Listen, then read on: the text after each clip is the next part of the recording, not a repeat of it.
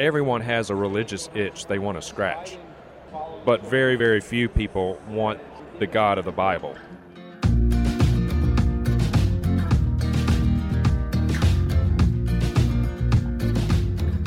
Welcome to Connections with Rich and Bobby.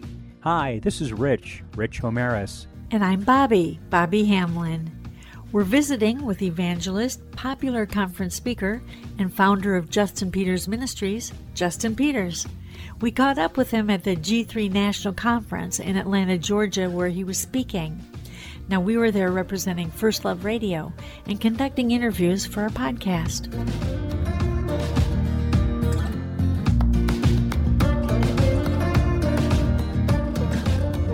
One of the privileges that has been mine as an evangelist is that God has given me opportunities to preach all around the world in 27 or 28 different countries. And it doesn't matter where in the world I am, what culture I'm in, what language is spoken even. But when I'm with like-minded believers, there's just this instant bond, kindred spirit, fellowship that we have with each other because we're family. And we've been adopted into the family of God through the merits of Christ, and all these other superficial differences don't matter. Like here at G3, you've got so many of these precious believers, and we're all in one place and get to have fellowship and visit with one another. So I love it, and it's the family of God. This is our family, and so I love it. You mentioned that you travel a lot. The Lord gives you opportunity to be able to present various talks, but you're able to also get a climate of our country and the world. What would you say that the climate of our world is today as far as seeking for faith and being interested in the things of God? Oh my goodness! So the climate, I guess, of the world in the United States and the world more broadly is it's bad. Now, there's no lack of religiosity. I mean, everybody is religious. Everybody is. Even atheists are religious because atheism is their God. But what we're seeing, and there's no such thing as an atheist theologically speaking, but whatever. There's no lack of a desire to worship something. Everyone has a religious itch they want to scratch. But very, very few people want the God of the Bible. They want a God after their own making. They may even want a Jesus after their own making, a Jesus that meets what they want, a Jesus that they make after their own image, but they don't want the Jesus of the Bible. They don't want that Jesus. So, exactly how far down the eschatological calendar we are, I don't know. But the Bible does not paint a pretty picture of the spiritual climate as things go forward. They're not going to get better. They're going to get worse. So, I guess it's pretty obvious I'm not post-millennial, but they're going to get worse. And we're seeing that. We're seeing what Paul said to Timothy. The time will come when people will no longer endure sound doctrine, but will heap to themselves teachers who tickle the ears. And we're seeing that on a massive scale. And many winds of doctrine blowing about in our circles. The latest one, of course, is the social justice movement that has unfortunately blown about many people, even within our theological camp. So it's not good. There is a falling away. Now, again, how far down that calendar we are, I don't know. But you see people falling away. You see people apostatizing. You see rampant compromise and moral failings and all of that within the professing church. So it can be discouraging, quite honestly, as you look at the broad visible spectrum of Christianity. It can be discouraging, but the upside to that is that the further down we go and the more falling away we see, I think those lines between false professors of Christ and truly regenerate people who are truly sold out to Christ and bend their knee to His Lordship, those lines are getting more bright. They're brighter. It's getting easier and easier to see who the real believers are. And it's those who are not succumbing to every wind of doctrine that comes about. It's those who are not succumbing to worldly philosophies, like whether it's prosperity gospel or whether it's social justice. They're standing true, they're standing firm on God's word and the sufficiency of God's word. So that's the upside, I guess. It's getting easier to tell who the real deals are, as opposed to the false professors. Yes. You know, as we talk about getting the opportunity to travel all around the world, did you foresee that as a child? Did the Lord put that on your heart? Did you think you would be traveling all around the world to speak, or has this been a surprise to you? Oh, yeah, complete surprise. Yeah. No, I never even had a passing thought in my mind as a child or even a teenager that I would be doing what I'm doing now, that God would put me on the path that I'm on now. So, yeah, complete surprise, yeah. It's an adventure, right? Yes. Following the Lord is an adventure.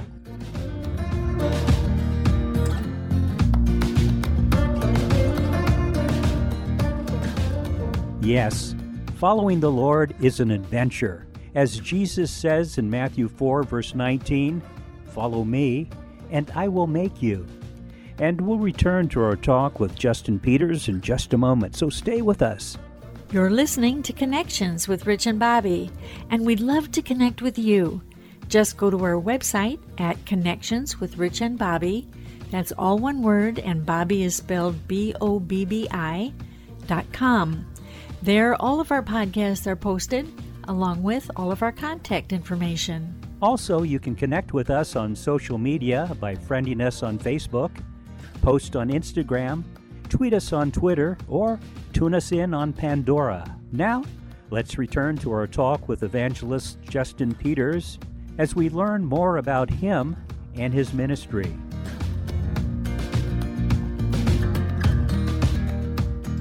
Well, one statement that I've read in your biography has been that you said, "I was saved as a preacher." Now, that may surprise some people, but we've talked to other preachers who said the same thing. But many people, as you say, there are professing Christians that may be of other doctrines. But so what was the difference for you? You were a preacher. You expected that you were representing the Lord. But then you said you got saved at that point. So could you explain the difference that you experienced? Yeah, sure. And it would take it's a long answer. My full testimony is written out on my website that people can please feel free to read. Look that up on my website. But the short version is that as a preacher, I was unconverted. Now, I didn't know I was unconverted. But I never had any lasting assurance of my own salvation. I was constantly struggling with doubts about my own conversion. I knew something was wrong, but I didn't know what was wrong. And it wasn't that I was out there teaching falsehood. It's not even that I was up there and I didn't believe, at least on an intellectual level, what I was saying. The best way I know how to describe it is I had pockets of truth, but I couldn't really connect the dots. And one of the major things is I didn't understand what real repentance was. My view of repentance, especially coming from a Southern Baptist, more Arminian, theologically speaking, background, is that repentance was something I had to do.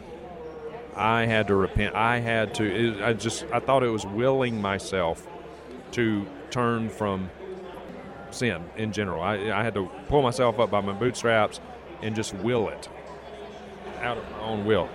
Let me just jump in here and say that some of our listeners may not be believers. Maybe some haven't been to church. Could you just give a real quick synopsis of what repentance means, basically? Yeah. So we've heard, most of us have heard that the Greek word for repentance is metanoia, which means to change your mind. And that is what the word itself means. But you've got to look at the biblical context in which it's used to get the fully orbed understanding of repentance. So that initial repentance unto salvation, first and foremost, is a gift of God. It's not something we can do on our own. God grants repentance. You can see this in Acts chapter 5, Acts chapter 11, 2 Timothy chapter 2. God grants repentance. It is a gift from God. And when God grants that repentance, it is a change in mind. But not only are our minds changed, but everything about us is changed. Our desires are changed. Our affections are changed. We begin to love what God loves and hate what God hates. And one of the telltale things I encourage people to look for in their lives, if you're not sure if you've truly repented, read 2 Corinthians chapter 7. The Apostle Paul talks about two different kinds of sorrow over sin, a worldly sorrow and a godly sorrow. A worldly sorrow, Paul says, leads to death. A godly sorrow leads to repentance unto salvation. A worldly sorrow is nothing more than a guilty conscience. A worldly sorrow simply says, what would happen to me if my sin were exposed? What would be the consequences to me? And so we try to cover up our sin, not because we grieve over it, but because we don't want the consequences of it. But if we could get away with it, if nobody would know what we're doing on the side, if nobody would know what we're looking at on the computer, if we could get away with it, we would go right back to it, because that's what we love. That is a worldly sorrow, and a worldly sorrow leads to death. But the other kind of sorrow, a godly sorrow, leads to repentance unto salvation. A godly sorrow is when we grieve over our sin because we understand that our sin grieves God, and we do not want to grieve Him. A godly sorrow is a kind of sorrow that David had in Psalm chapter 51. He cried out, against you and you alone, O Lord, have I sinned. He grieved over his sin because he understood that his sin grieves God. And as Christians, it's not that we cannot sin. We can, and we do sin. I mean, Christians do sin. But as Christians, we stumble into sin. We don't swim in it. We don't relish it. We don't enjoy it. We don't look for opportunities to sin. As Christians, when we sin, it grieves us. And that's one of the telltale signs of true repentance. Real repentance bears real fruit. John the Baptist said, therefore bear fruit in keeping with repentance, Matthew chapter 3. So real repentance, when God grants it, our minds are changed, our desires are changed, our affections are changed, and that will bear real tangible fruit in our lives that should be evident to other people around us. So look for that. Do you grieve over your sin? As much as you want a Savior from hell, you should want a Savior from sin.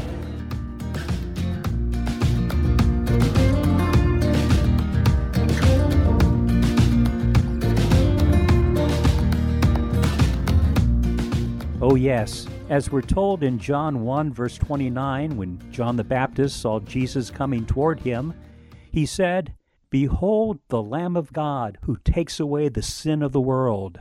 Thank you, Lord. And we'll be continuing our talk with Justin Peters on our next program, so be sure to join us then and invite others to tune in. Also, if you'd like to find out more about Justin Peters and his ministry, just go to his website at justinpeters.org. Again, that's all one word, justinpeters.org, O-R-G. You're listening to Connections with Rich and Bobby, and we'd love to have you subscribe to our podcast on this platform or any of the others like iTunes, Google Play, or Spotify. Also, if you've missed a program, or would like to hear this current one again, or to invite others to listen, just go to our website at connectionswithrichandbobby.com. And as we mentioned, all of our contact information is there as well. Then, if you have a smart speaker, you can also listen to us there by simply saying, Alexa, Siri, or Hey Google, play the podcast Connections with Rich and Bobby. Also, you can listen to our program on Pandora. Finally, you can connect with us on social media, on Instagram, Twitter, and Facebook. So do take a moment to let us know about you. And we'd love to hear what you think about our podcasts. This is Connections, connecting with one another as Romans 1 verse 12 says, that we may be mutually encouraged by each other's faith, both yours and mine. So thank you for listening, and remember, tell others and spread the word, God's word. And don't forget to join us next time on Connections with Rich and Bobby.